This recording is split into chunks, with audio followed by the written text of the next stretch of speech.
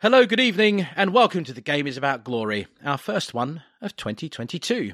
My name is Steph, and joining me are Ram, Ricky and Milo. Hello, chaps. Oh, yeah. Hey, Steph. Good. How are you? Good? Yeah, excellent. Yeah. Good start to the year. Full of New Year cheer. Well. I can promise you something pretty spiffy for this first pod of 22. And frankly, we're showing our trust in the squad and system here at The Games About Glory with how this episode is going to roll out. 4 games, 3 in the Premier League, 1 Carabao Cup match to cover in one episode. We pondered how that could lead to a load of repetition, so we mused. How could we lighten the load, remain engaged with the vitals of the task, and keep it all crisp, fresh and easy on the ears? Well, after a brief discussion, Milo pulled out what I think is an absolute belter of a concept, which will be revealed shortly. Don't go anywhere. You won't want to miss either the glory or the train wreck this idea will produce. But as usual, chaps, we're going to start with our intro question. New Year is a time for turning over a new leaf and trying to be a better version of ourselves. I read that as positively and reflectively as possible.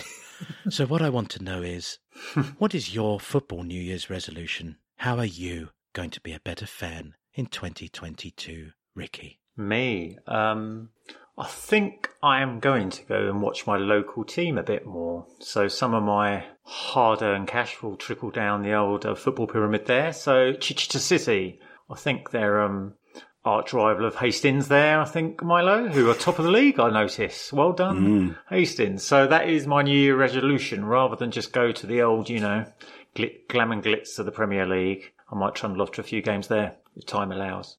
Very nice. Ram? Hi, Steph. I am going to get less triggered by rival fans' opinions and when they fish for nibbles. Because I'd like to think I'm developing or have developed into quite a well-rounded individual, but anything Spurs related just elicits such a defensive response from me, and the need to set the record straight. And I'm surrounded by Arsenal and West Ham fans, unfortunately. So there's a lot of that comes along. So I think I just need to be a calmer, more mindful, and just someone that doesn't someone who's bulletproof to that kind of banter, as it's called.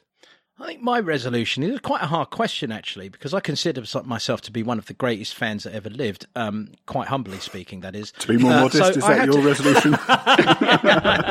Well, being a more modest fan would possibly be a resolution that might actually get me somewhere. But I think, seriously, I don't know how that was serious. I think I'm going to try and be a little more objective in my views. I mean, I'm very protective of certain players when I see sections of our support bash them, and sometimes it's to the detriment of fact. So I am actually going to try and be a little more open in that regard and sort of concede that, yes, maybe you're right. Maybe Eric Dyer has had one dodgy moment this season as opposed to absolutely none. You know what I'm saying? I think sometimes I become overprotective. So perhaps I'm just going to be a little more rational in my approach. But of course, that'll all go by Wednesday, given the opposition that we're playing in the Carabao Cup. So you can just actually file this in the circular draw called bollocks. So, in my case, we'll anyway. be pulling you up on it though during the year, Steph, if that does happen. Is that okay? Yes, I expect to be pulled. I expect to be pulled up on many occasions. But of course, I am most intrigued to hear how Milo is going to be a better football fan in 2022. So, mine's not just football. Actually, it's going to be more generally as well. But on kind of challenge, reading, rule bending. That's a hint for you, listeners. Actually, but anyway, sorry, mate. Carry on. I've got quite a butterfly mind, so social media and Twitter things like that suit me well because I can flip between things. I find lots of interesting things. It drives me to a lot of useful information and things to read. But my resolution is to read things in long form more. So that means reading more books and making time for reading more books. And that's not just football, that's everything. I need to, articles and blogs and stuff like that. And, Twitter threads are great, but I read too much of them and I need to spend a bit of time on long form stuff. How will that make you a better football fan?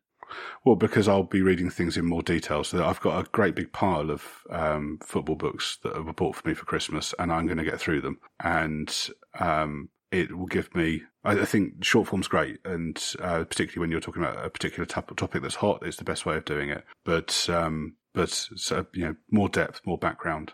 I think maybe more light, less heat. I think probably, which is maybe not too dissimilar to what Ram and you were saying, Steph.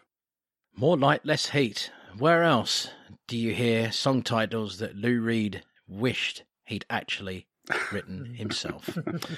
I think we're all in the same place. Maturity. That's what you get on The Game Is About Glory. But watch it all fall apart, as I say, the next time we play a London derby, or indeed actually kick a football. So anyway, now it is time to look back at the week or fortnight that was. The Guardian named their top 100 footballers. Harry Kane was number 15, Heung-min Son was number 39, and Pierre-Emile Højbjerg somehow snuck in as number 100. That's amazing. They were named in the Guardian's 100 best male footballers in the world of 2021. Probably based off the Euros, isn't it? It's a good point. He had the most assists at one point in the Euros. So I'd imagine, Steph, that you probably went through this list several times, but before deciding that Lewandowski rather than Dyer was a typo. I mean, I have to admit, I actually looked at the list once and just was like, oh no, it's another one of those lists where I'm sure I'm not going to agree. But yes, had I actually paid attention, I would have definitely noted that as a typo. Was Dyer not in there? No. I mean, neither was Ben Davies, so you can tell that it's a bollocks. I mean, it's just ridiculous, isn't it? It's simply based on Premier tournaments in football, not on actual real-time form in the last 3 months of 2021, isn't it? Or maybe they started it before November. Exactly. Yeah. Well, anyway, let's move on from that. We've probably given them 3 more minutes than they deserve for their top 100 footballers, especially and I love PEH, but he is not the 100th in the 100 best male footballers in the world of 2021, I don't think. He's probably talked and argued his way into it, like he would on the football pitch. So he does seem to have a lot to say for himself. What has happened rather more seriously over Christmas, and it's probably affected many people, is obviously COVID has been spreading wildfire and rampant through society. Football is obviously part of that. It's nice to see Reggie, Dele, Sonny and Ben Davies among the players publicly seen getting and speaking about being vaccinated over the holiday period. Especially in Ben Davies' case, he's been very articulate about the matter in a club programme, did a big interview. And, we think it's a great thing. And, it should be no secret. I had COVID over Christmas. I'm triple jabbed. I was very fortunate, very minimal effects, feeling as fit as a fiddle again. It's definitely a shift from the club because it seemed like we weren't saying too much about it. But I'm not quite sure why. I mean, I had it 4 weeks ago and I don't see why there's any reason for the club to admit that. I'm not necessarily saying names, but definitely project the right message on the subject. It's very important. Yeah, it's great to see the club take a sort of a more kind of more firmer stand on that. I agree. Milo? Yeah, I think it's a change of stance by the club's welcome. I've criticised them before on here for being cagey or vague about this kind of thing, so it's good. I don't know whether it's come from the players or whether it's come from the club, but either way, it's to be welcomed. Yeah, indeed. And again, hopefully many of our listeners, if they've been unfortunate enough to get COVID, have had a similar experience to myself and Ricky, where your vaccinations helped you through, and you were still able to enjoy your Christmas dinner somehow. I had my taste back. That was the main thing. Yep, I agree. My smell went for about, I think, 12 hours, and then it just came right back. So, again, get vaccinated and listen to the Tottenham Hotspur footballers who are suggesting that you should, because they're right. Christmas and New Year's football. We're back to 4 games in 11 days. And as I said earlier, it could get sticky and stodgy rather quickly. So in our pod planning discussions, Milo suggested we start each of the games against, in order of most recent played, Watford, Southampton, Palace and West Ham in the Carabao quarters, with a 1-minute recap before discussion commences. But here's the Milo twist. It won't just be a minute, it will be a minute based on the iconic radio show Just a Minute, and I can confirm that everyone wanted to be Kenneth Williams. Milo told me I was more Nicholas Parsons, and I accepted that on the basis that, like Sir Nick, I am The Game Is About Glory's ever-present host. So, over to you, Milo, because you are the chair. for this section, and I think it's yours to explain to everyone, quite possibly including us, how this is going to go. So that's stuffed your intro, because if I'm in the chair, that means I'm in the Nicholas Parsons or Sue Perkins role. Glass. Yeah. So what you have to do is you have to talk for 1 minute on the subject you're given, which will be the game, without hesitation, deviation, or repetition. If you do any of those things, you can be challenged by one of the other players, panelists, and the points. You get a point for the last person speaking. So whoever's speaking at the end of the minute gets a point. You get a point for a correct challenge. The person speaking gets a point for an incorrect challenge, and I'll give a point to anyone who makes me laugh. Does this mean that I get to be Kenneth Williams after all? You can be Kenneth Williams after all. Excellent. See, everyone wants to be Kenneth Williams, don't they? or Willie Rushton. I hate to say it, I probably am a bit more of a Willie than a Williams, aren't I? We're true about it. It's probably the case. Matron. Derek Nimmo. No, there's no Nimmo-ness in me. I'm more of a Willie than a Williams. Okay, I accept that. Willie Rushton. Yeah, okay, all right. Very good. So, anyway, Ram, as a great player of the game, as I know you are, I'd like you to speak for a minute on Watford versus Tottenham without hesitation, deviation, or repetition. And your minute starts now. Our most recent game in this run was against a team that needs no introduction, but I'm going to give them one anyway. Watford FC, based just outside of London, although some of their fans probably think they are part of London. Anyway, on to the match. Repetition. Challenge. Damn it. London twice. There we go. Challenge upheld. Steph, you have 41 seconds on Watford versus Tottenham starting now. The fans sang "Wake me up before you go go." Who needs Bell when you've got Sissoko? Challenge. Said go twice. I thought short words were okay. I'm going to uphold that and give you a point for making me laugh. 33 seconds. Starting now. We had Sissoko in the past, but he now plays for Watford. That being said, he could have been... I don't know where I'm going with this. Fucking completely fell apart. Unbelievable. Fell apart, much like people have said Sissoko used to in games sometimes. It's Sissoko like attempt on goal, wasn't it? You just completely spaffed it like into the top row of the stand behind the goal. You were clean through on goal and you just spaffed it completely. Yeah. I think the challenge there was at the same time between Steph and Ricky. But as Steph's already spoken, I'm going to let Ricky have that challenge. Right. And you've got 20 seconds, Ricky, on Watford versus Tottenham, starting now. So we chose the team that we regularly chose before, and for some reason... What? Repetition. He said chose twice. He said chose twice in the first 3 seconds. Schoolboy error. 13 seconds, Steph. Okay. Starting now. Getting to the end of the game, could we get the breakthrough? Ball put down on the pitch. Son takes the free kick, and it's flicked into the back of the net by Davinson Sanchez for the win. Tottenham Hotspur 1, Watford 0. There we go. Steph. Well done, Steph. Point. I'm surprised that no one got in for hesitation at the beginning there, because he wasted a good second before he started talking. I waited for you to... Do you know what I was doing? I was going to try and, if Ricky didn't interject, I was going to try and wait till like the last few seconds, then challenge. And hope that there was something there. Okay. Now I've just told you my strategy. It's a good first start. I've only got 3 more of these to go, lads. I suppose that we should get into talking about this game in a little more detail. So, Ricky, please, can you talk about the Watford game for 1 minute without... Okay. At least I'll remember something about that game. Yeah. Yeah. Well, I mean, sure. I'm going to start with you, Ricky. I mean, Watford sat deep and crowded the middle.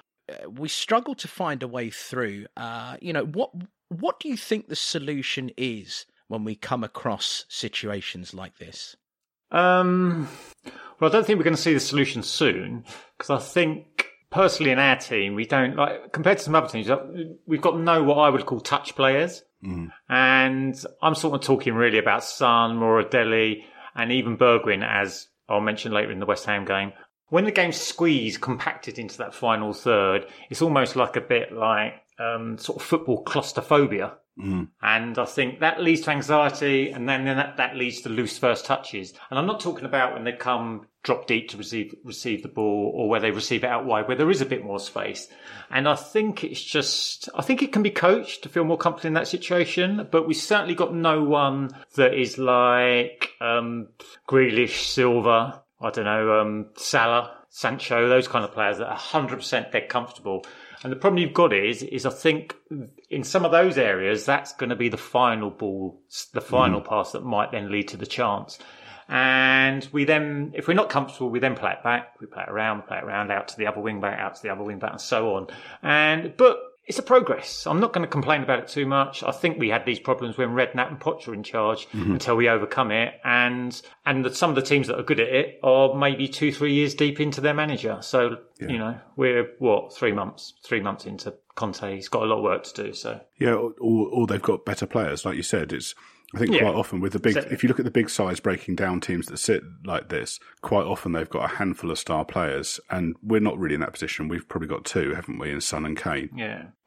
So I think that's an issue. I think probably we've lacked variety. So what we were doing repeatedly, pretty much everything was going out to the right and then coming in from there. And to be honest with you could have David Beckham out there, and if you've got 8 Watford players crowding the centre of the box, he's going to do well to find someone's head, certainly repeatedly. So I think there's probably a need for variety there. I don't think Moura is a lot of use against deep set sides. There's no slight on Moura. I think he's had a really good run of form since Conte came in, and I'm sure we'll eulogise about him very shortly. But I think against teams where there's not space in behind, he's not a lot of use because he doesn't have space to run into, doesn't have space to exploit. So I think we're probably better adding in an extra midfielder who can pass the ball quicker. I think Conte's picked up that we're taking too many touches and the passing's a bit slower. So I think we need to move the ball quicker in order to try and create those chances and try and hit teams before they sit deep and set in. And I think probably the other thing we need to do is start taking a few more shots from range and getting players following in up on the keeper and seeing if you can feed off scraps. And again, a lot of those players you mentioned there, Ricky, are players who are very good at shooting from range and creating chances out of nothing. The thing with the touch is it only takes a bit of a loose touch to then give an edge to a defender. And then it kind of, and as you say, I think Conte has been saying play quicker. It's just two touch, but it'd be even nice to try and see some one touch sometimes to quickly move the ball on around the corner. And it's almost like we're thinking too much before we do the next thing, and none of it's kind of built in. I mean, admittedly, we haven't played many teams that have been sitting back for that long. We haven't had that many of those games. So, I mean, ironically, I'm watching 2 3-minute videos a week of them doing rondos in training where they're doing one touch all the bloody time. Yeah. But we don't seem to see any of that on the pitch, but, When I was watching the Watford game, and I thought exactly the same thing, that, we need more quick one-touch passing, and it kind of reminded me of, like that Arsenal team, that initial Arsenal team under Wenger, who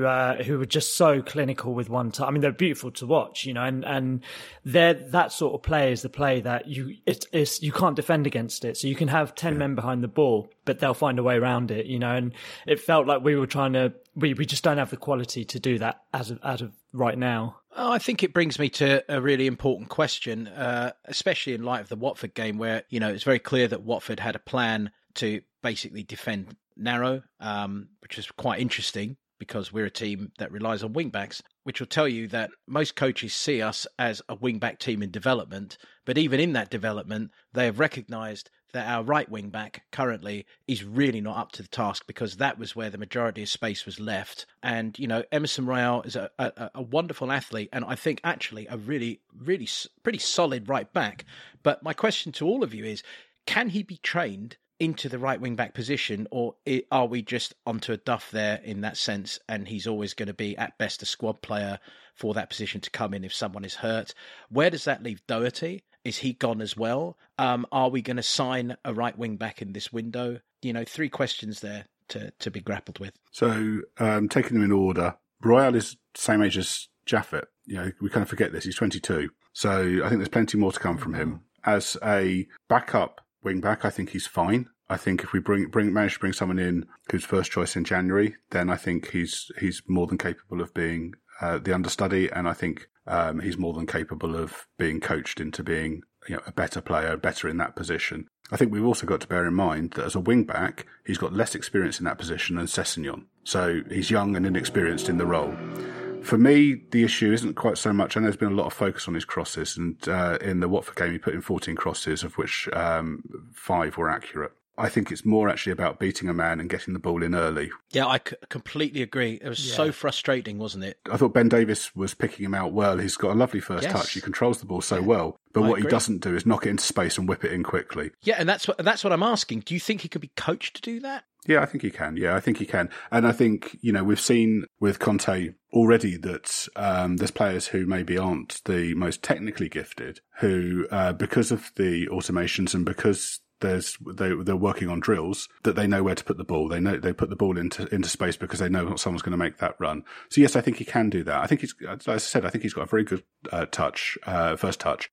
Ben Davies was doing crossfield balls that he was bringing down really well. Yeah, I agree. And with controlling it lovely. All he's got to do is steer that into space and make that run. But I think without the pressure of him being first choice, I think there's more time to work on that on the training ground, and that's something that we can try in games that suit him, or him coming on the 70th minute, because we know that Conte likes to sub off his wing backs, so he'll get plenty of games even as second choice, and he looks like a really good athlete. I think the other thing we've got to bear in mind is that there's a possibility that he becomes a right centre back for us, and maybe he's understudy there as well, because I think he's got the attributes to do that within a Conte side. You asked about Doherty. I think he's gone. I don't think he fits us. All the noises coming out of the club are that we're happy to sell him. He's just not very good. I mean, of outfield players, he's by far and away the worst in the squad. And I think it's best for everyone that he finds a new club in January. And Doherty's never going to be our first choice right wing back. So if we're saying that Royale isn't good enough, then we need to bring in first choice wing back, and that appears to be one of our priority positions in this window. So hopefully we see movement on that soon. I like your take on it. I think you're absolutely right. I think he is coachable myself. He's got to be, because as you say, there's so much frustration is because he takes that first touch so well, and then you're just looking at this gaping space ahead of him, and you're like, just go for it, man. But Rem, you were going to say something about this as well. Yeah, I think Royale is coachable. I think he's got natural talent, as well as being a good athlete, as Milo mentioned. And it is frustrating. It was frustrating watching him against Watford, but I didn't realise he was only 22. I thought he was 25 minimum, possibly 26, 27. So that's, in that one moment, that's completely changed my whole opinion about where he is with us within the squad. And I think that I think Conte can definitely help him. I think as Milo said as well, I think that, as an understudy for sure, I put in my notes that he's probably upgradable, but actually now I totally backtrack from that, because the fact he's only 22, and as Milo said again, he's got less experience than Cess, so that's changed my opinion completely. And I think that, he has shown glimpses of being a good right wing back. And I think we also forget, again, going back to his age now, his first game for us was against Zaha, who's one of the trickiest players in the league to play against. And the narrative about that was that Zaha gave him a torrid time, but actually what was more closer to the truth was that he held his own. So he's already shown that he can, and he's shown subsequently that he can defend. He's shown subsequently that he's solid, and he can, he can play up and down that wing. He just needs a bit more experience, and under the right tutelage, I think he can shine. Yeah, I'd say he's definitely worth, obviously, his place in the squad. And I think we should, a bit like on the other side, we should look that maybe both our wing backs almost need to be first teamers, as in they're both in almost equal contention. Because as Milo said, he rotates his wing backs anyway in the game. But also, depending what formation we play, whether it's 3-4-3 or 3-5-2, and who the opposition are playing, he might be more first choice if, let's say, we were playing against Liverpool and they got Robertson and Mane down that side. We might think, well, obviously I don't even know who the second first choice fullback's going to be yet. We've not signed him.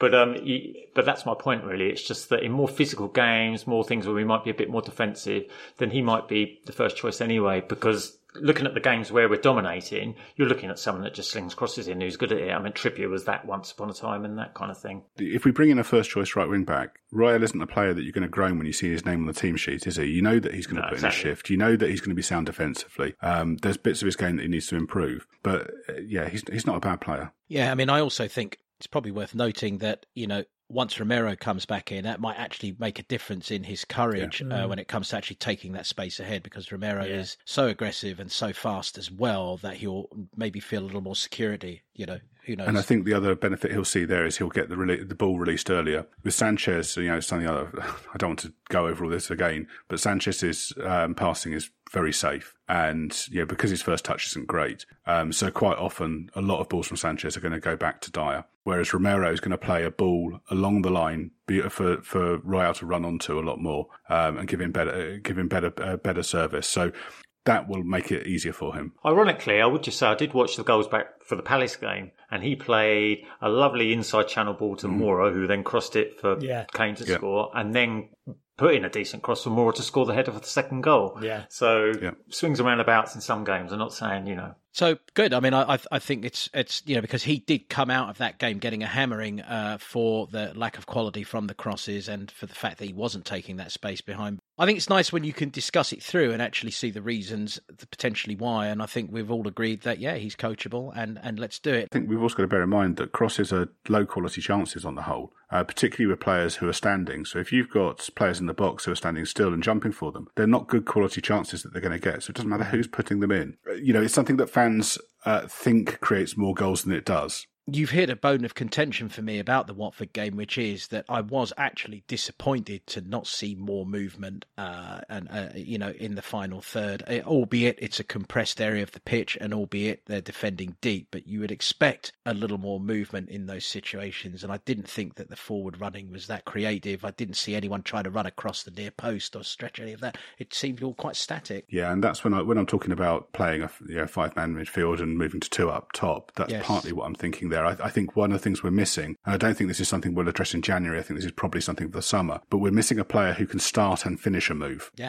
Pass the ball out, make the run, and be the last man into the box and unsettle a defence. And we don't have enough of that. And Dele can do the last bit, but he can't do the first bit. Yeah, I agree. And you can see he's looking to sign that type of player. That's what essentially a sort of Frank Kessie could be for us, as someone like that. Yeah. And you can see, you can see actually that Conte really wants Winks to develop into that player, and he, and maybe even PEH, but it's not convincing. I don't think Winks is ever going to finish the move. Winks will start the move. He'll sit deep and start the move. He'll move the ball around, but he's not going to make that late run into the box. Winks is never going to arrive on the end of a header into the box after passing out to a wing back or something like that. I think possibly Skip could do it. I mean, I have to say, there were signs in that Watford game that we are practicing and we're coaching things, but it might just end up then being that the quality of player is not good enough to kind of for the end goal, because Skip sometimes arrived in the box. If you watch the Watford game where he'd start something and arrive in, Højbjerg did as well. And we've even seen obviously Ben Davies doing all this kind of arriving in the box. So we're definitely trying to shift people around and make those moves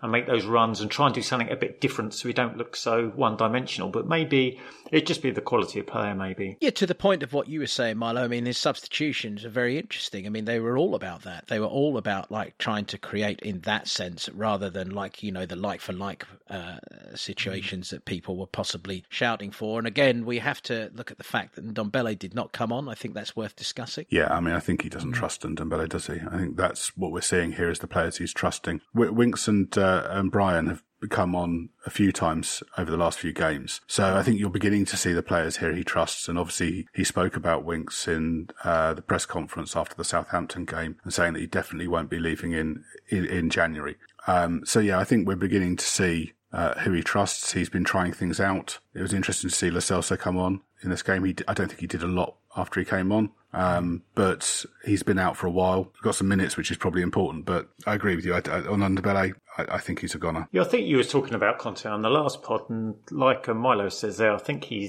said he's made his assessments and that. And in my mind, I would think that that's 2 stages for Conte. Really, one would be he'd be saying who's buying into this, who's committed and who's listening. And then his second analysis would basically then be on ability. And I think that would actually start with who can onboard ideas for starters, because he's got a lot of ideas. Conte, you're going to have to be listening and have the brain power to do that. And then it's quite plainly whether he thinks like you're any good, and maybe. And I mean, some people have failed on the first analysis there. Maybe Ndombele falls into that category. He was really animated on the touchline. Like, he was really frustrated because, as we were saying earlier, there is a game plan. It's his game plan, and he obviously what he was seeing maybe wasn't being carried out in the manner that he expects it to. So it was actually good to see how frustrated he was getting. But yeah, I mean, with Ndombele, he's getting on the bench, isn't he? So he is getting on the bench. So it's kind of, if he's getting on the bench but not coming on, then I don't know. I've never really understood that, unless it's like an emergency thing, if we need him in an emergency. But yeah, I feel like he's gone, which is a shame, because I think in certain games, and that, the player that he is, I think he can really be that person that unlocks defences for us. Well, I think the type of games, Watford, and obviously we move on to Southampton, you would think he would almost be nailed on as one of the three that needs to come on. I mean, I think the other thing we've got to bear in mind here is that I still think we're going to be in a sell to buy situation, and we've got to look at saleable assets. And Dembele, for, I was going to say all his flaws, that's probably unfair. I think at the right club, he's going to be a really good player somewhere. He's just maybe right now not the right fit for us. And if there's interest in him and we can get a fair fee for him, we're not going to get what we paid for him, are we? But a fair fee, then I think Conte probably looks at him and says, yeah, okay, I can live without him because I need this and this and this more. And, we probably look a bit overstocked in central midfield currently. If we're saying that Skip and Højbjerg and Winks are nailed on, and maybe Lo Celso's got a claim there, Dele and Ndombele look like they're probably expendable if the right bid comes in. So let's close this off by looking at the player who netted the winner for us, and who, alongside Eric Dyer, has probably been one of the most maligned players in the squad for some time, but who is a consistent Antonio Conte choice at this point, was part of another clean sheet, albeit against Watford, and who has popped up with another goal. A very important one, I may say. Davinson Sanchez, step up, take a bow, and continue with that almost anti-celebration, which is becoming a bit of a cult thing, actually, I think. And long may it continue, because it will mean that he's continuing to score goals. I mean, do we have any evaluation on Sanchez? Obviously, he's scored a very important goal for us there and done his job at the other end. Yeah, I mean, I confess I'm one of his biggest critics, and I think in the long run we might still look to shift him on, and like Milo says, that would be a kind of money consideration as well, I think. But I can't fault him at the moment, and I mean, we'll move on to the Saints game, and when I saw him in the flesh there, I'll say it now, he was my man of the match at the Saints game. I don't want to get ahead of ourselves. But in this game as well, I was really chuffed for him to get that header. It was just so good that someone like him could pull through with that moment, especially for him, because I think plenty of other fans are a bit, undecided or falling on the negative side with him. So that was great for him. I think he deserves credit because he's part of this run that where we've been unbeaten for 7 games odd, and and he has played well. I think the reality is, if Romero's not injured, Sanchez will struggle to get into the team, or he'll be an adequate backup. But yeah, as Ricky said, I think if we've got another option and we can get decent money for him, we probably would look to sell him on and or get a kind of upgrade on him. But can't fault him for especially the last couple of games at all, and and it's a credit to him, and I'm really, really glad he got his goal. Defensively, I think he's been very sound since coming into the side, or certainly after the first couple of games after Romero's injured. He took a little while to find his feet, but I think he's grown into it and he's got better. And I think the last over Christmas, Christmas and New Year, he's been very good. I think the weaknesses in his game are still obvious. I think his first touch and his passing isn't great. His long distance passing is better than his short passing. Short, he often plays safe, which I think hampers us overall as a side, because it limits what we can do. But defensively, he's been very strong. He's in good form as an understudy to Romero right now. He's great. He's not a player that you're going to be looking to replace this window or looking to sell this window. Come the summer, I think maybe because he's in good form, it might be the point where we can sell a player when they're in form before it drops. It's not a bad time to do it if there's a better option available. But I wouldn't be too worried as second choice going into next season if that's not the case. I mean, alluding to what you said, Milo. I mean, if he is worth some money, I mean, it looks like we need more urgently. Probably need a left centre back. But if we got a right wing back, and then we ended up with Royale and even possibly Jaffet as possible right centre backs, then maybe we don't even need to replace him. Maybe. I suspect they'll sell Jaffet as well. I don't think he's well suited to Conte, and he's at an age where he needs to be playing regular first team football, and I don't see him getting that for us. I think this season, I think a couple of weeks ago I said that maybe we should sell him in January, but I think actually he did well the other week at left centre back. I think his flexibility is useful, but I'm not sure that I see him lasting beyond the summer. Just a minute, chaps. I think it's time to move on to the next game after having looked at that 1-0 win over Watford, don't you? Yeah. Right. So, Southampton in 1 minute. Steph, you can kick us off. In 1 minute, Southampton versus Tottenham, starting now. Southampton versus Tottenham was a game of thin lines. Thick? No. They were just not defined enough for my liking.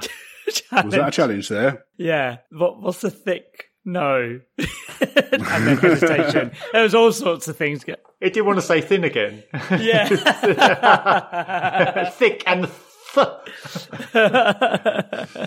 There's definite hesitation in there. So, Ram, a point for your challenge and 48 seconds on Southampton versus Tottenham, starting now. Harry on the score sheet again. We should have got more, but we didn't. VAR hampered our performance throughout this game. Once with an offside decision, and another time with a foul, which wasn't challenge.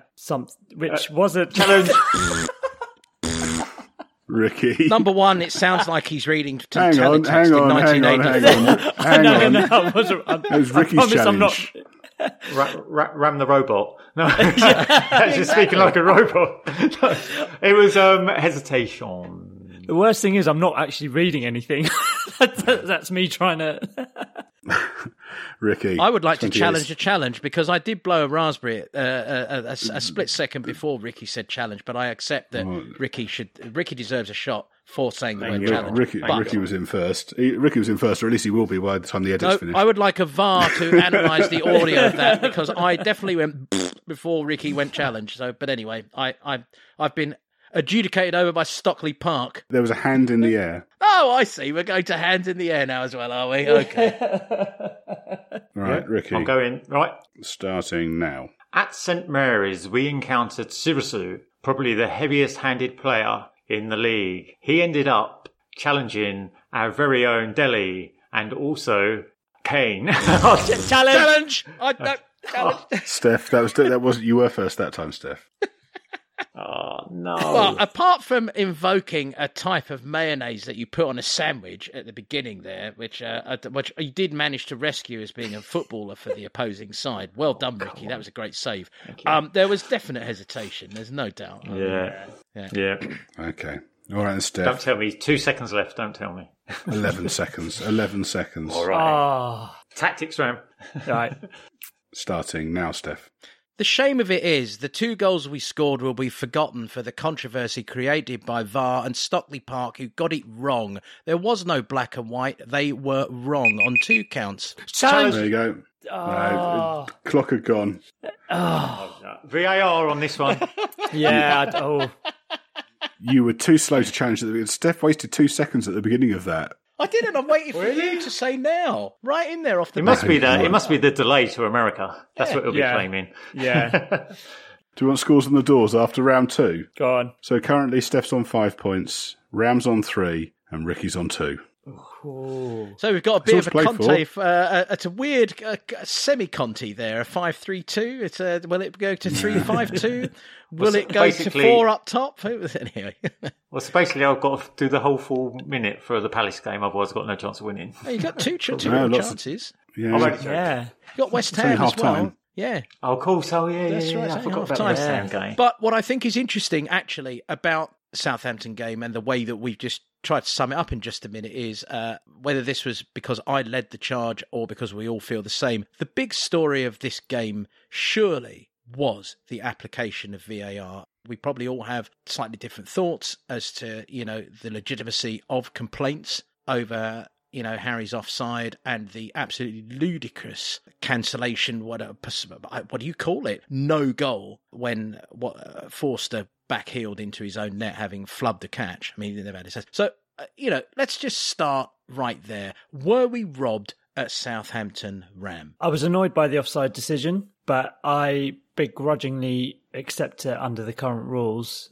We've had similar decisions go for and against us since VAR was introduced. It really is a question for me in those scenarios of did the VAR operator, at what point did he or she hit pause? Because a microsecond forward or back, and that kind of human element to it means that it could have been offside or it couldn't have been. The own goal, that was a goal. I thought Doherty did nothing wrong.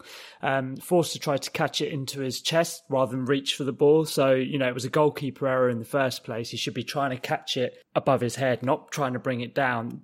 Doherty had every right to challenge him for that. He certainly wasn't going for Forster himself. He was going in for the ball, and he has the right to do that. And it was a really unfortunate. It should have been a really unfortunate error for Forster, but I thought Southampton got away with one there. Yeah, that's my take on it. Yeah, particularly. I mean, I think the offside ones are quite objective decisions in the sense of, whether you moan whether they put the lines in the right places and that kind of thing, or like Ram says, whether they've stopped the tape at the right point.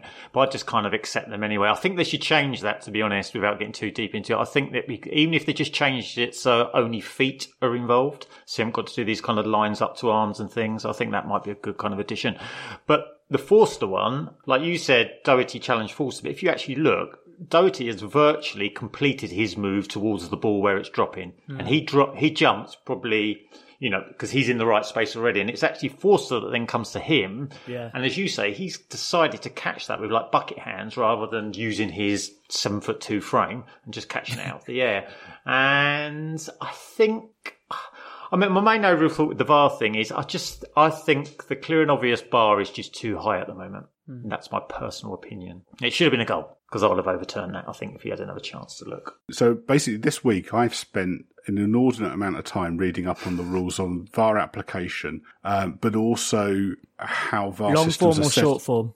I've been watching FIFA videos on the calibration of VAR systems within stadiums and how they're set up, and the accreditation for various different setups for it. It's fascinating. It's really interesting, but I might be alone on that. Catch up later, yeah. Yeah.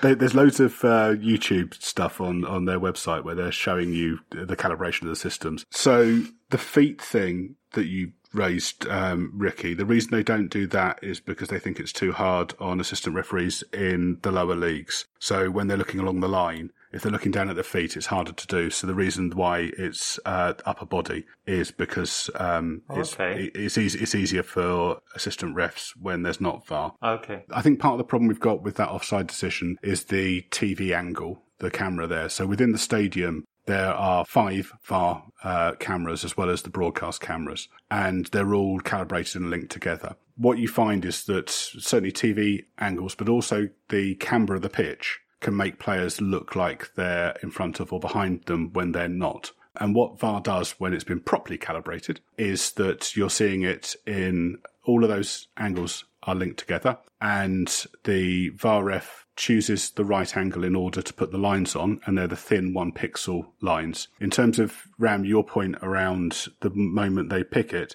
it's 50 frames per second on the film on that. Right. It's the split second, and then after they've put the lines in the right place. And on Kane's one, I've seen high-res images of that, and they are in the right place. It's to the badges on the upper arm. And this season, you can score with the upper arm. There was a change in the rules. So it's not armpits, it's upper arm. T-shirt rule, is it? Yeah, that's right. Yeah, basically. But they do it from the badges on the upper arm. So I just want to ask you there, because can I just ask you for a moment?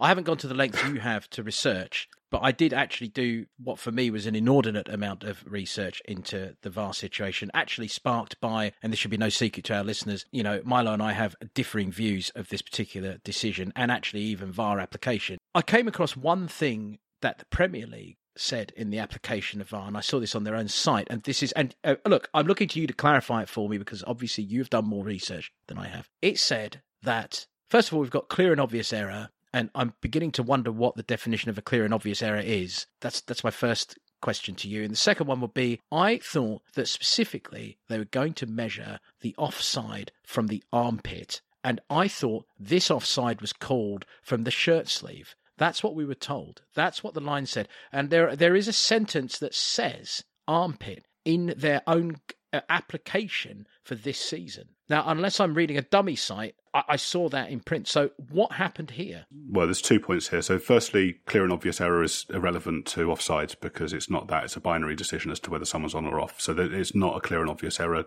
decision. It's relevant to the Doherty call. No, it's not anything to do with armpits because it's the furthest part of the body forwards where you could score a goal from. And in this instance, it was the upper arm because that was the part of his body that was furthest forward. So if his foot was furthest forward, then it would be the foot. If it was his head, it would be his head.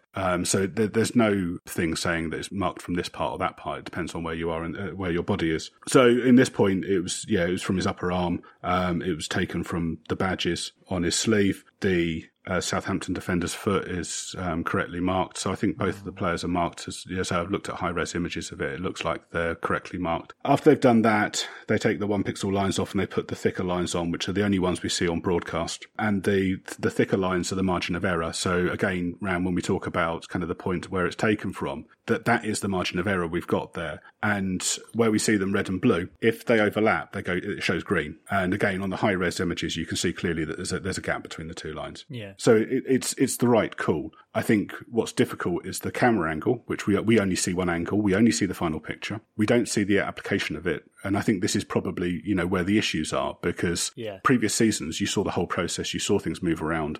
It didn't really help because there were still questions about it and people who don't understand VAR and don't understand how it's applied and don't know the rules of the game are still talking about it while it's all going on. Yeah, as far as I can see on this one, it's been applied correctly. And I think you have to trust the technology because they're seeing it from more views. Right. Within the application, within Hawkeye, it's computerized. It's not a human deciding whether where the lines are. It's computerized within three-dimensional space, and we're seeing a flat image from one angle. Well, obviously I don't want to turn this into the game is about VAR, but I'm going to just read something that Mike Riley said at the beginning of this season, where he said, "We have effectively reintroduced the benefit of the doubt to the attacking player. So in a really close offside situation, we carry on following the same processes that we did last year with VAR." And he says, effectively, what we give back to the game is 20 goals that were disallowed last season. I'm sorry, I just don't see that in this decision. So that's what the thick line is, Steph. That's the benefit of the doubt. And the thing we've got to bear in mind here is wherever we draw that line, so we could make the line thicker,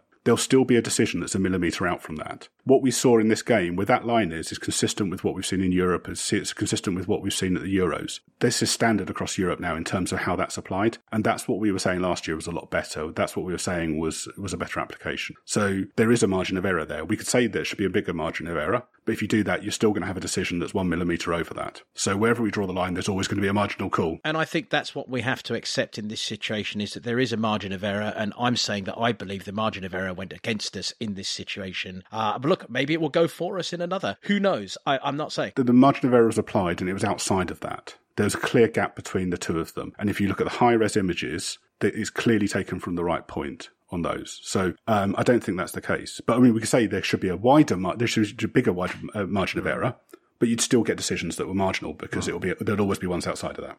I think what grates here probably, and this might grate with Steph, is that obviously in this situation, Kane's feet were obviously way behind that line, and it was just he was kind of leaning, and everything right. Apart from that top of the arm was onside, and quite a long way onside, and that's I think what grates with it. But I agree with Milo. I mean, at the end of the day, the technology dictates what goes on, and I agree with it. Under the current rules, he's offside, but it's frustrating. I get that when you're talking about him leaning into it, but then what we're talking about is the offside rule, not VAR. So we're saying the offside rule is wrong, and I've run the line in Sunday League. It's bloody difficult. It's really difficult running the line, looking across the line, looking at the ball being played. It's really difficult. So I can understand the argument around saying looking at feet is more difficult than looking at kind of eye level. I haven't gotten to the Doherty one yet, Steph. Listen, that's more interesting, I think. Yeah, and it's interesting because I don't think anybody wants to go down another 10 or 15 minutes into this, but it is absolutely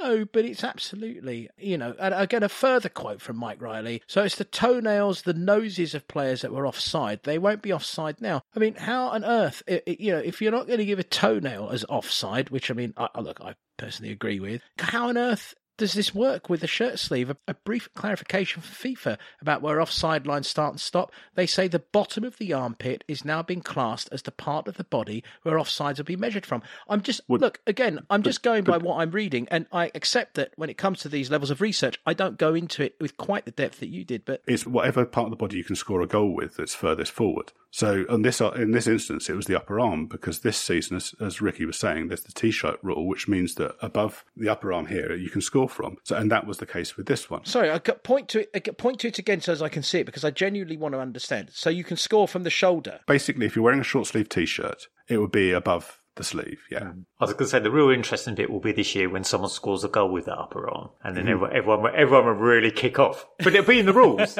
What, if I move my arm with the same time my head, it bounces off this part of my arm, I now get a goal for that?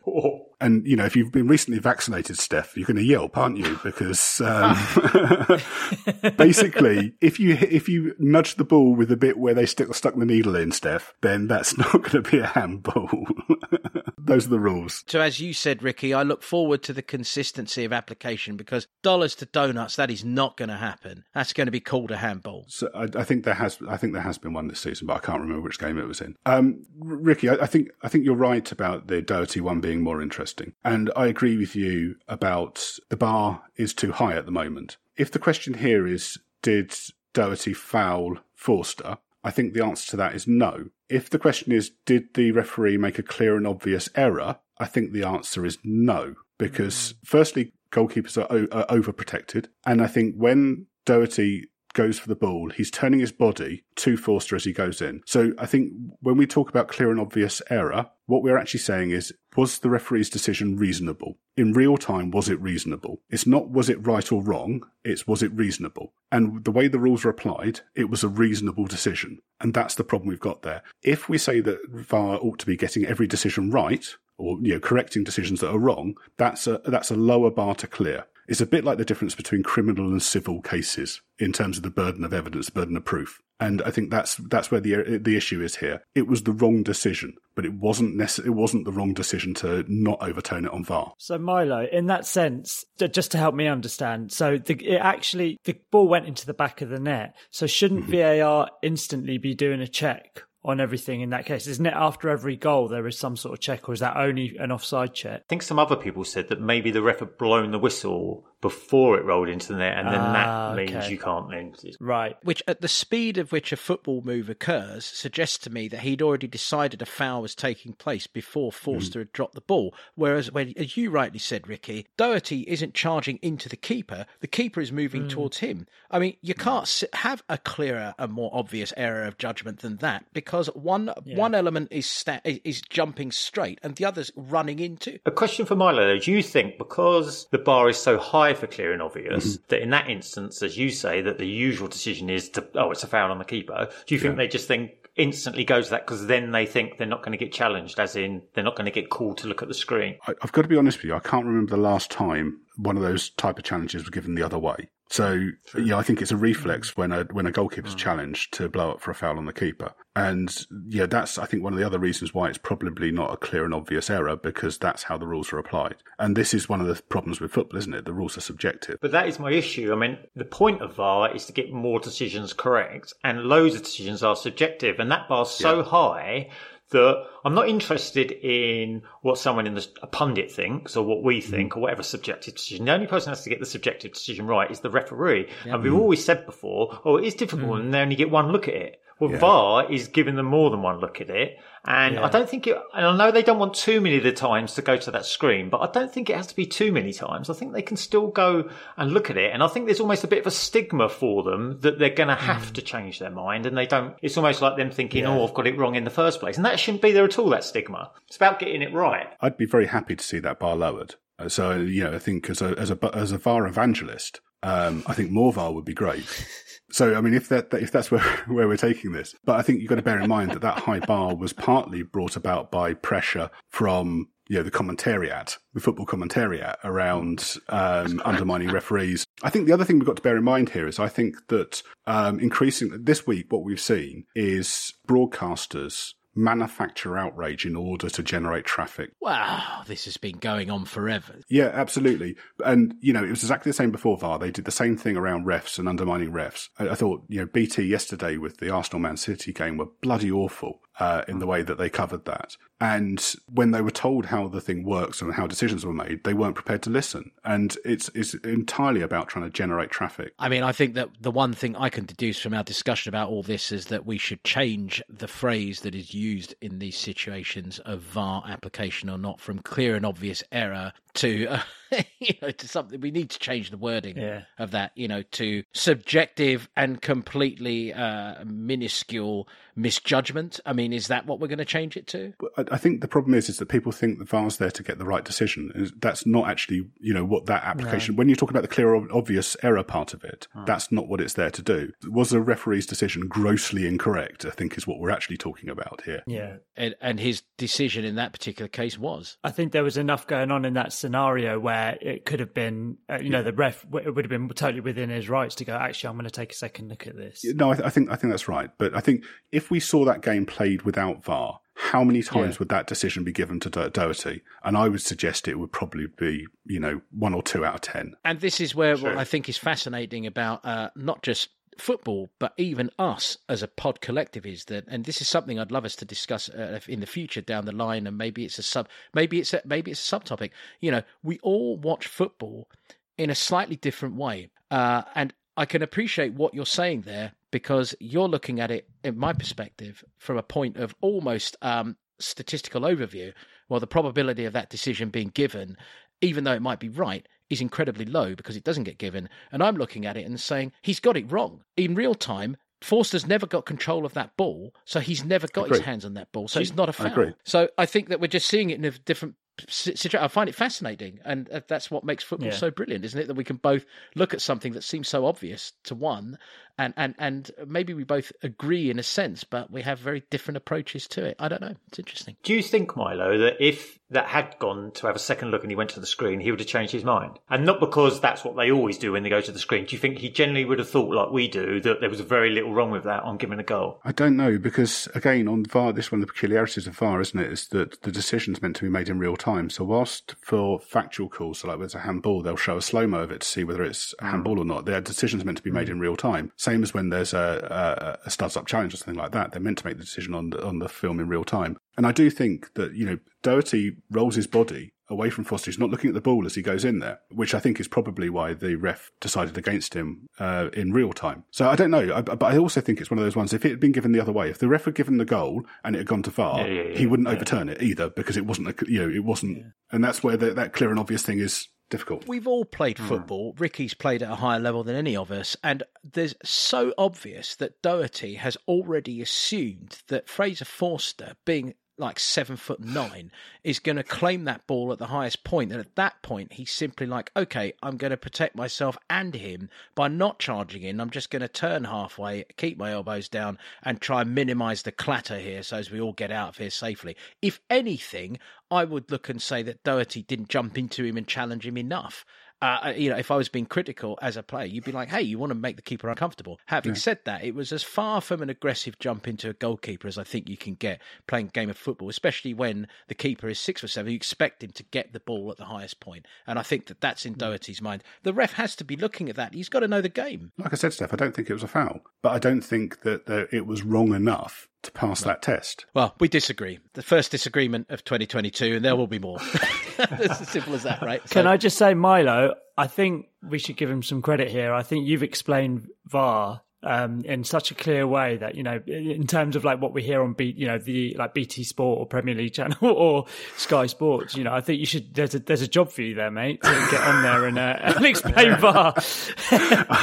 I'm gonna pull up that line where they talked about armpits and send it. I am, because I'm intrigued. No, I'm not challenging you. I'm just intrigued at the amount of. I'm intrigued at the amount.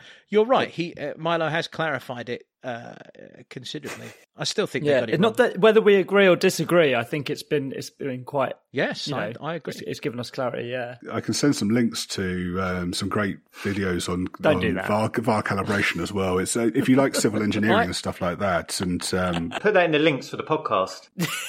I despise civil engineering in the sense because I'm really not smart enough to be a civil engineer.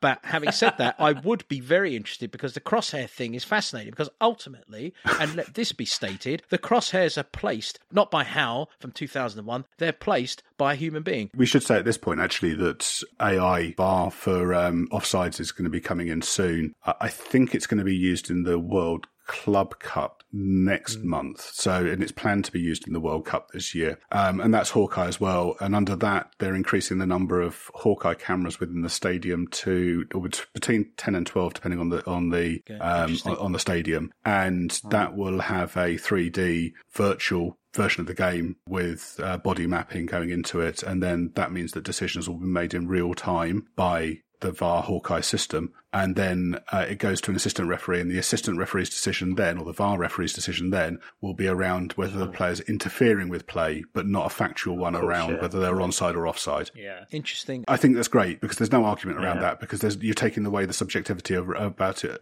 immediately. But also it means that offside decisions will be a lot quicker. And we should actually bear in mind that Hawkeye technology is within the stadiums already because it's used for the goal line technology. So I think broadly speaking, actually, we're very happy with how the goal line technology is working in terms of the lines there. That's what's being used now for offsides, but even more so when it's automated. In conclusion, and I think number one, completely agree with you, Rem. Thanks very much, Milo, because it's really good to get the take of someone who has really spent the time to drill into this. I mean, I come away with a couple of things from it that are, number one, it just goes to show the modern game is so fast and is so rapid, and you can see the difference where you're sitting in the stand. If you're sitting in the first row of a stand, you will see how much faster that ball moves, and you will see the speed and the curl and all these technical. It is becoming impossible for the human eye to detect it, let alone one from 6,000 miles on his sofa, like screaming at the television because the lines don't match up. So, I mean, I completely accept that technology is going to be not just the future, but a very important future. I would also like to put some responsibility on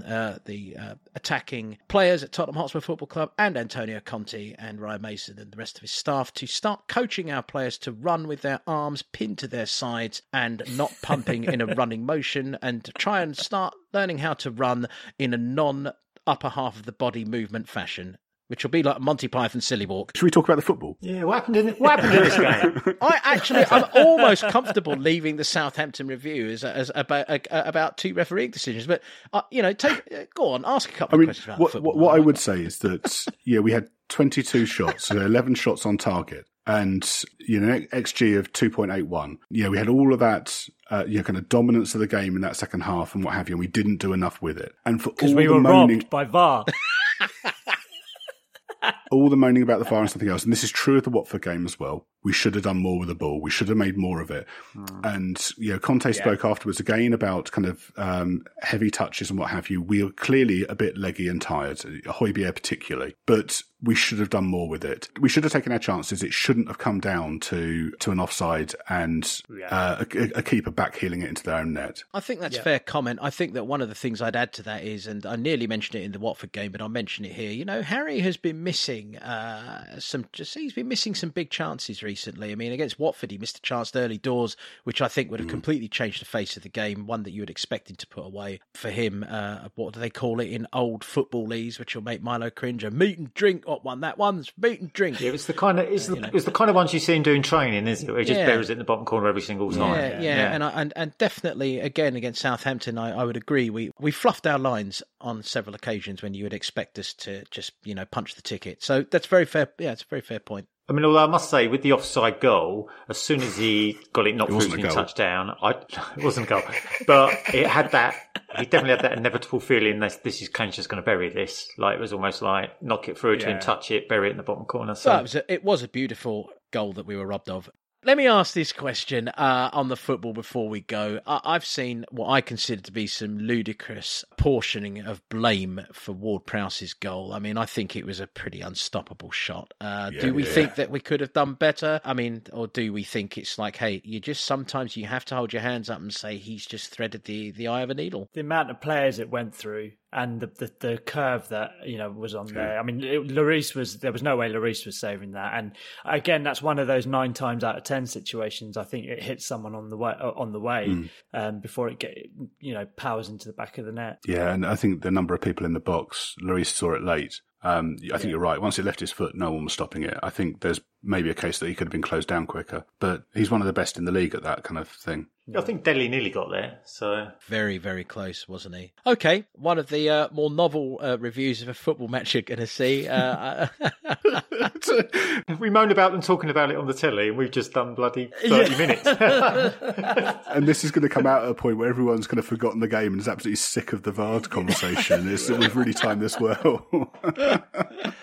Oh dear! Oh, here we are. We're back to we're in the second half of just a minute. I believe. I believe I should actually hand it over to the chair. So will the chair please take over? It's you to kick it off this time, Steph. Let's have 1 minute on Crystal Palace versus Tottenham. Or should that be Tottenham versus Crystal Palace? Starting now. Tottenham versus Crystal Palace ended up being a comfortable 3-0 victory where Lucas Moura continued to show his rapid improvement under Antonio Conte with an excellent performance that saw 1 goal and 2 assists. Wilfried Zaha finally got himself sent off, much deservedly, I think. What an idiot, behaving like a complete tool, as he usually does, apparently, in my opinion, and in my... I challenge myself because I just fell apart. Okay, challenge. I'll challenge that just to get in there. 35 seconds left on Tottenham versus Crystal Palace. Ram. Lucas Moura's performance can be epitomised by the one touch that he took before he scored his goal, the header from the 6-yard box. Basically, what he did was the Crystal Palace player was coming through to him and he used his deft touch to go past. And he used his deft touch to be a Dalek and exterminate. I'm not... Can we talk about VAR again?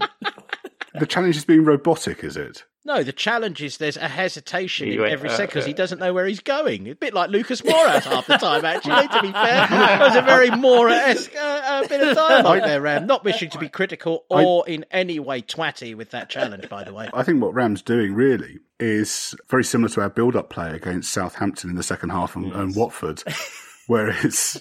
Yeah, the second touch is a bit slow. And just side to side, yeah. So Steph has challenged Hal. We're at Stockley Park all over again. This is his dream scenario, folks. But Milo is Stockley Park, and he's solely in charge, and he knows that if the decision doesn't go my way, I'm going to flounce around like I do, when we don't get a VAR decision. I was going to give it to you until you said that, Steph. I've changed my mind now. Yes. Ram, carry on. You've got 12 seconds and a point for an incorrect challenge. Ram? Starting now. Oh, don't delay there. Hesitation. Come on. He's hesitating. Come on. Is he making up the delay? Oh, hold up. I didn't... Ricky, were you challenging? You're challenging for hesitation, delay. Ricky. Hesitation, yep. delay. Call it what you like. Yes. Ricky, 6 seconds on Tottenham versus Crystal Palace, starting now. The mighty Eagles turned up at White Hart Lane and were not challenge. I challenged. What for? It's not White Hart Lane. It's the Tottenham Hotspur Stadium. No, it's not upheld. Incorrect challenge.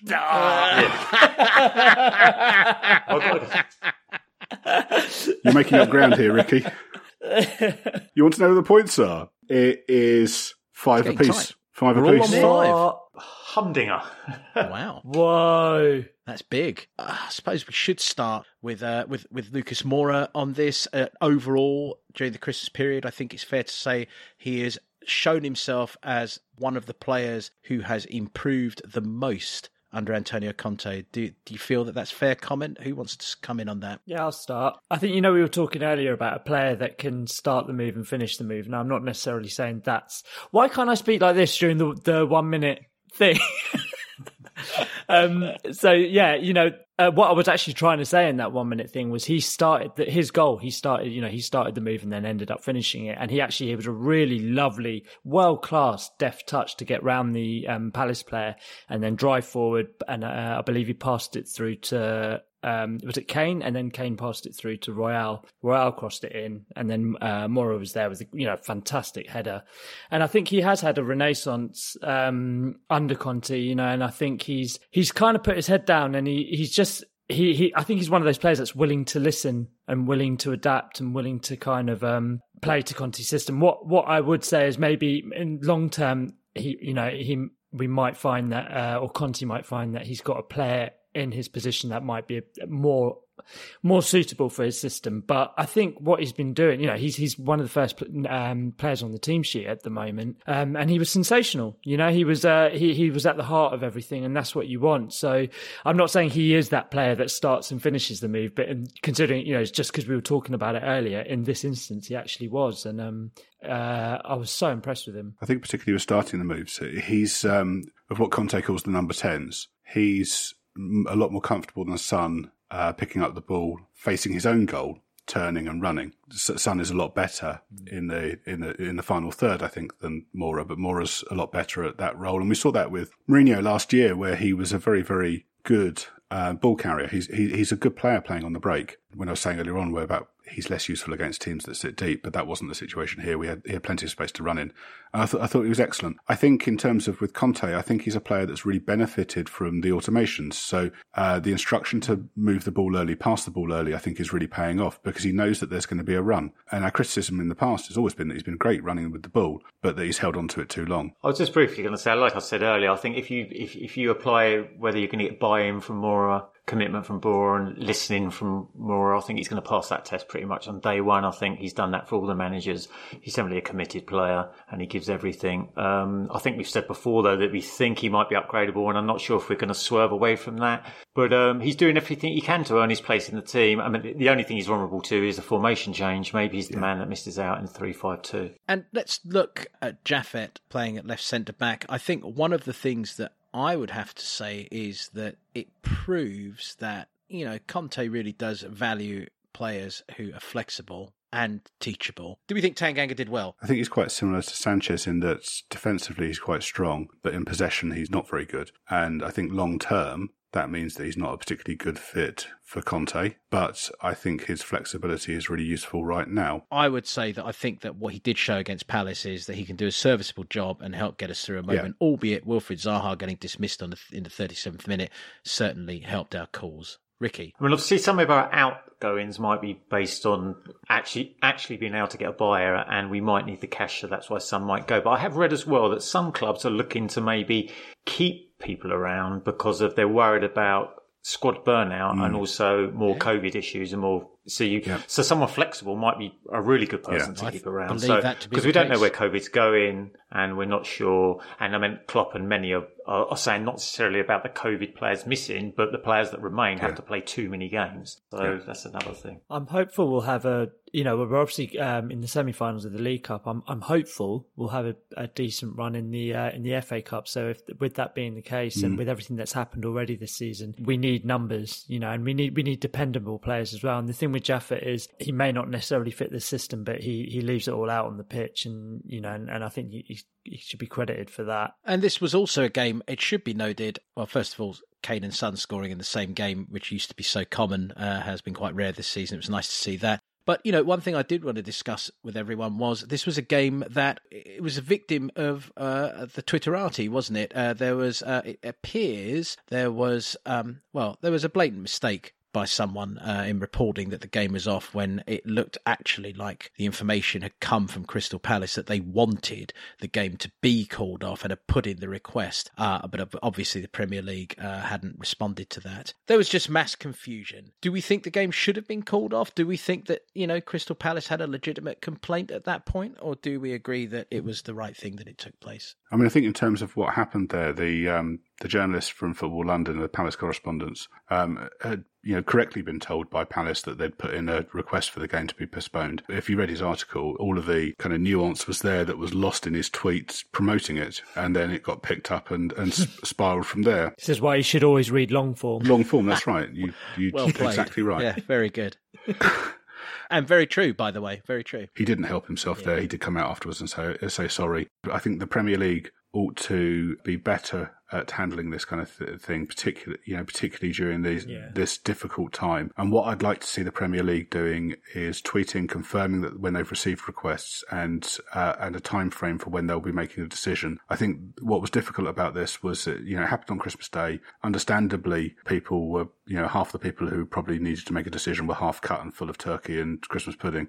And those skeleton staff, if that on. But then the decision wasn't actually made, or announcement wasn't made until very, very late on Boxing Day. And when it did come out, it came out through the Press Association, and the Premier League didn't really actually ever tweet anything. So it was quite late on. And I know that a lot of fans who are making longer journeys decided, understandably, not to make those journeys because they were expecting it to be cancelled. Look, the guy held his hand up and said he was sorry. I appreciate that, and everyone makes a mistake. But let's not minimise the magnitude of that mistake if you're the football club hosting the game. That's a fair amount of money lost. We had 40 odd thousand people in there. I mean, it would have been a lower crowd anyway because of everything else that's going on. But yeah, and obviously that had an impact. But I think the Premier League ought to be taking responsibility for this. And actually, if you've got a clear line of communication on this and it's always coming from the same place, then briefings from clubs and what have you, and trying to put pressure on this is less of a problem.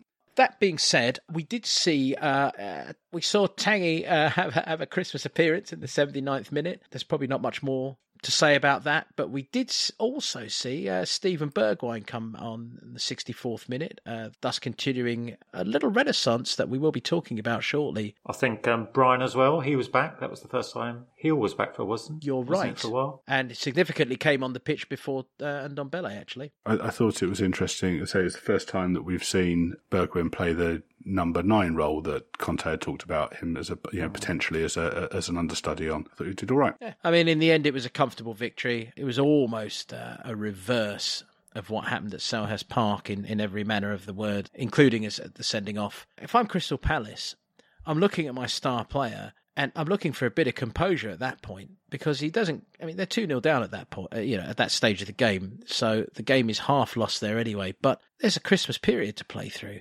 You've got to stand up. Your team is suffering a little bit from COVID as it is. You really would be expecting a little more. And it's always been a question mark, hasn't it, his temperament? So anyway, not much more to say. Another, a comfortable victory. And as we move on to the final segment of our review, and I hand over to the chair. So, 1 minute on Tottenham versus West Ham. Ricky, without hesitation, deviation or repetition, your minute starts now. It was always a pleasure to invite Challenge. East London. Your challenge for 4? You're correct. Hesitation. There was definitely hesitation I was there. just clearing my throat. Harsh. Just the 56 seconds, Ram, starting now. Another nervy encounter against their Challenge! Ricky was in first. Oh, Do you have to say challenge, or can you just shout out? Let's You get can the rules shout straight. anything. Definitely in okay. first. Definitely in first. 49 seconds, Ricky. It Go. was our neighbours that came for their annual cup final. They are massive. They are West Ham. They came to the High Road. Challenge. Your challenge is? Hesitations. Hesitations were multiple. Yeah, there's 2. Go on then.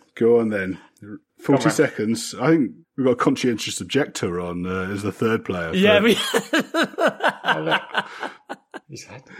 40 seconds starting now. West Ham are a team that are doing very well, and David Moyes deserves credit. That being said, we showed them why we are chasing them up the league table and challenging their place in the top Challenge. 4 or 5. wooden Your challenge hesitancy. being? Yeah, no, Wooden you're absolutely hesitancy. right. Wooden. There you go. Right. Wooden. Wooden hesitancy. There were 2 there. But below the belt. There it is. I think of it as being measured and controlled, Yes, Ram. I think thanks, this is... Thanks, Milo. But there was definitely hesitancy there all the same. 24 seconds remaining. Steph, you've been saving it up for this moment. Yeah. And it starts now. Stephen Bergwijn's tricky feet were really neat. Got this across the line. We The scored challenge. 8 goals. The challenge being Ram? Hesitancy and stuttering. Indeed it was. It was implying Bergwijn's stuttering feet. Steph uncharacteristically tripped over his words. Let's go. 18 seconds remaining, Ram, and they start now. Conte has shown that by utilising the whole squad rather than having a defined A and B team like our last manager, we are seeing progressive results in a very positive manner. We scored 3... Challenge. No, Challenge. We didn't. You're not going to like this, Steph. I think Ricky got in first again. It totally Is that didn't. delay from America, mate? It must be. It must be because I was in on top. It But could be, whatever. to be honest. Oh, well. 2 seconds remaining, Ricky. Is it? And they're starting now. We scored our goal, but then after that, we were Oh. cracked for 3 minutes. See, you went for the robotic there. Yes. Wow. Everyone goes to the robotic when I have to say, I'm very disappointed in how technology has let me down, both during the Christmas season with In Tottenham football, Hotspur in and, podcasting, in it's just unbelievable. techie shit. Yeah, it's unbelievable. Techie shit. And after all that, we have joint winners in Ram and Ricky. Oh, no. Steph was the red hot favourite, surely. yeah, yeah. I think it's clear I thought to we say were just the making up challenges the are numbers. flying in on me left and right. Well done, chaps. Thank you. Thanks, Steph. Nice one. That was fun. Yes, it was. I think the real winners are the listeners. I think so. Yeah, I agree. Anyway, West Ham.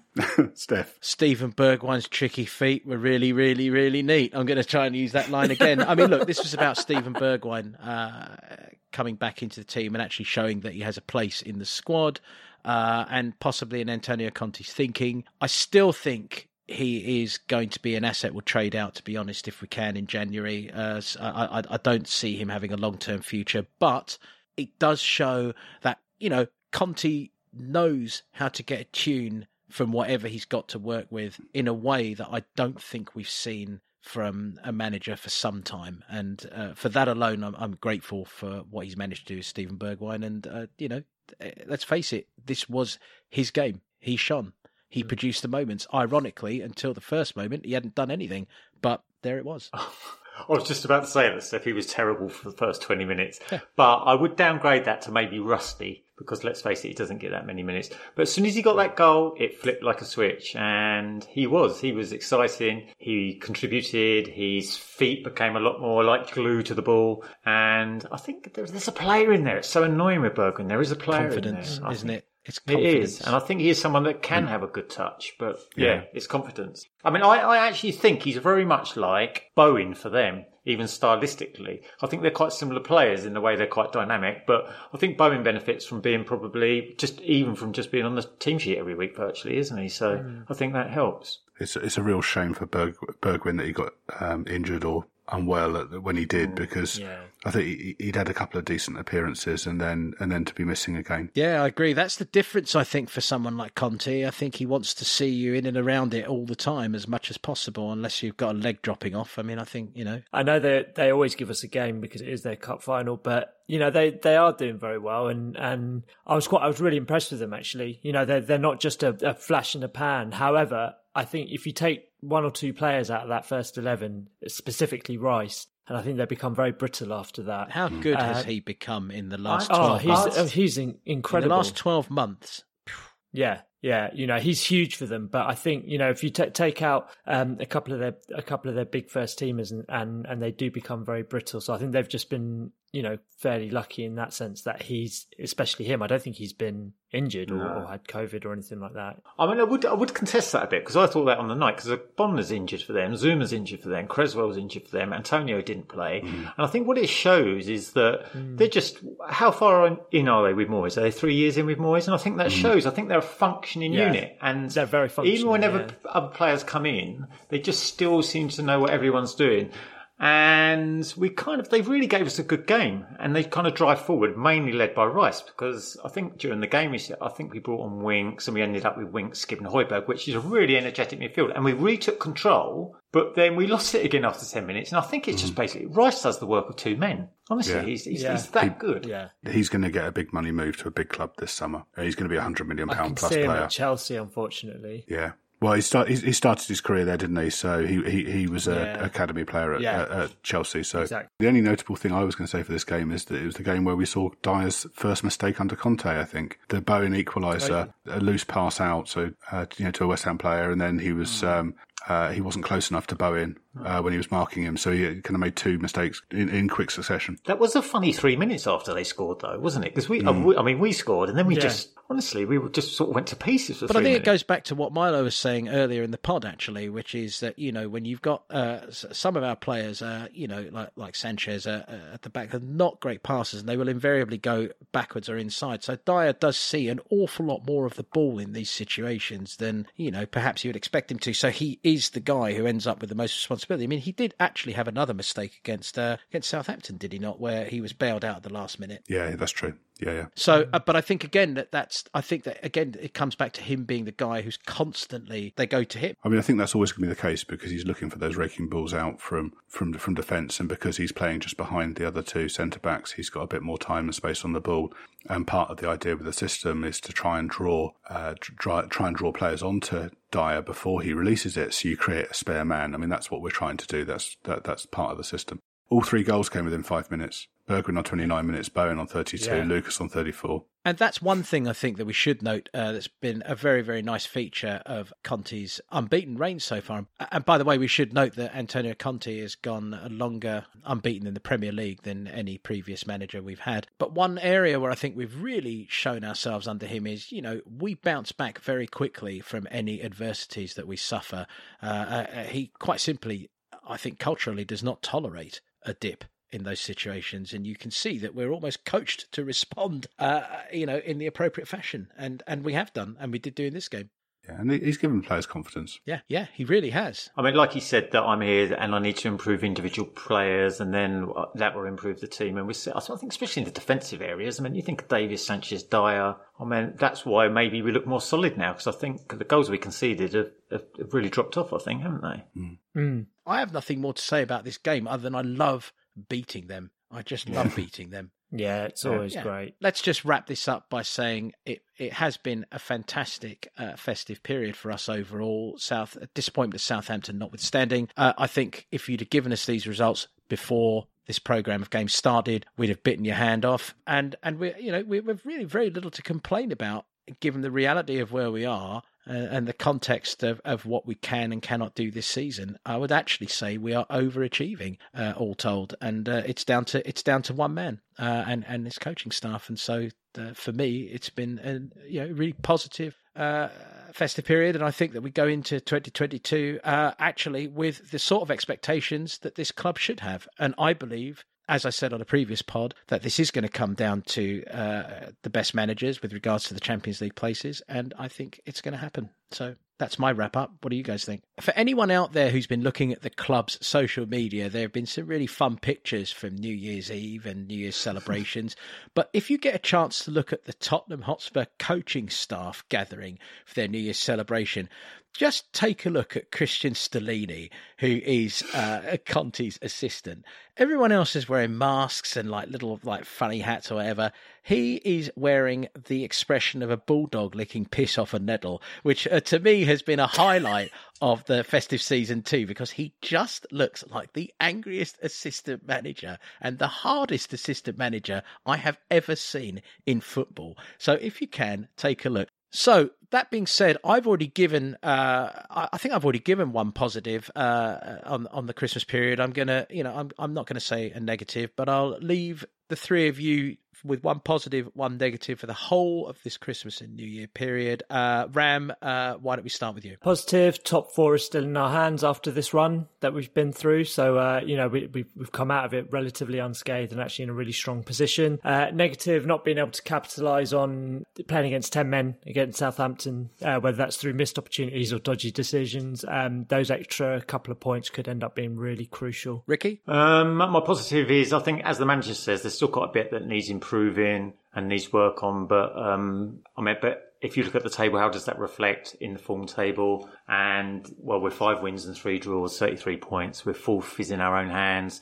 So we're getting the job done while we're learning on the job. So that's a positive. Negative, I was thinking about this today. I know sort of fans moan about the 2-3 windows where we didn't sign anyone as detrimental. But I'm beginning to think the windows from sort of when the last summer of Poch and the Merino windows are superseding that. I mean, what have we got from them? You know what I mean? It's not just the usefulness of the player, but what have we got from the transfers? Return on investment, basically, what I'm saying. I think that's looking like a really terrible period for us because it affects our transfer fees going forward, possibly. Yeah. My positive is that all of our forwards hit good form. So, Kane, Moura, Son, Bergwijn all got goals. If that continues, then we're in a good place there. And then my negative is that as we get better, teams are going to sit back and pack the middle more and more. That's I thought that when we were watching the second half against Southampton, thinking we're going to get used to this. This is going to happen more. We saw that when Poch was manager, didn't we? That it became a staple, and we really struggled to break those teams down. And I think against Watford, if we hadn't got that free kick, I'm not sure where the goal was coming from.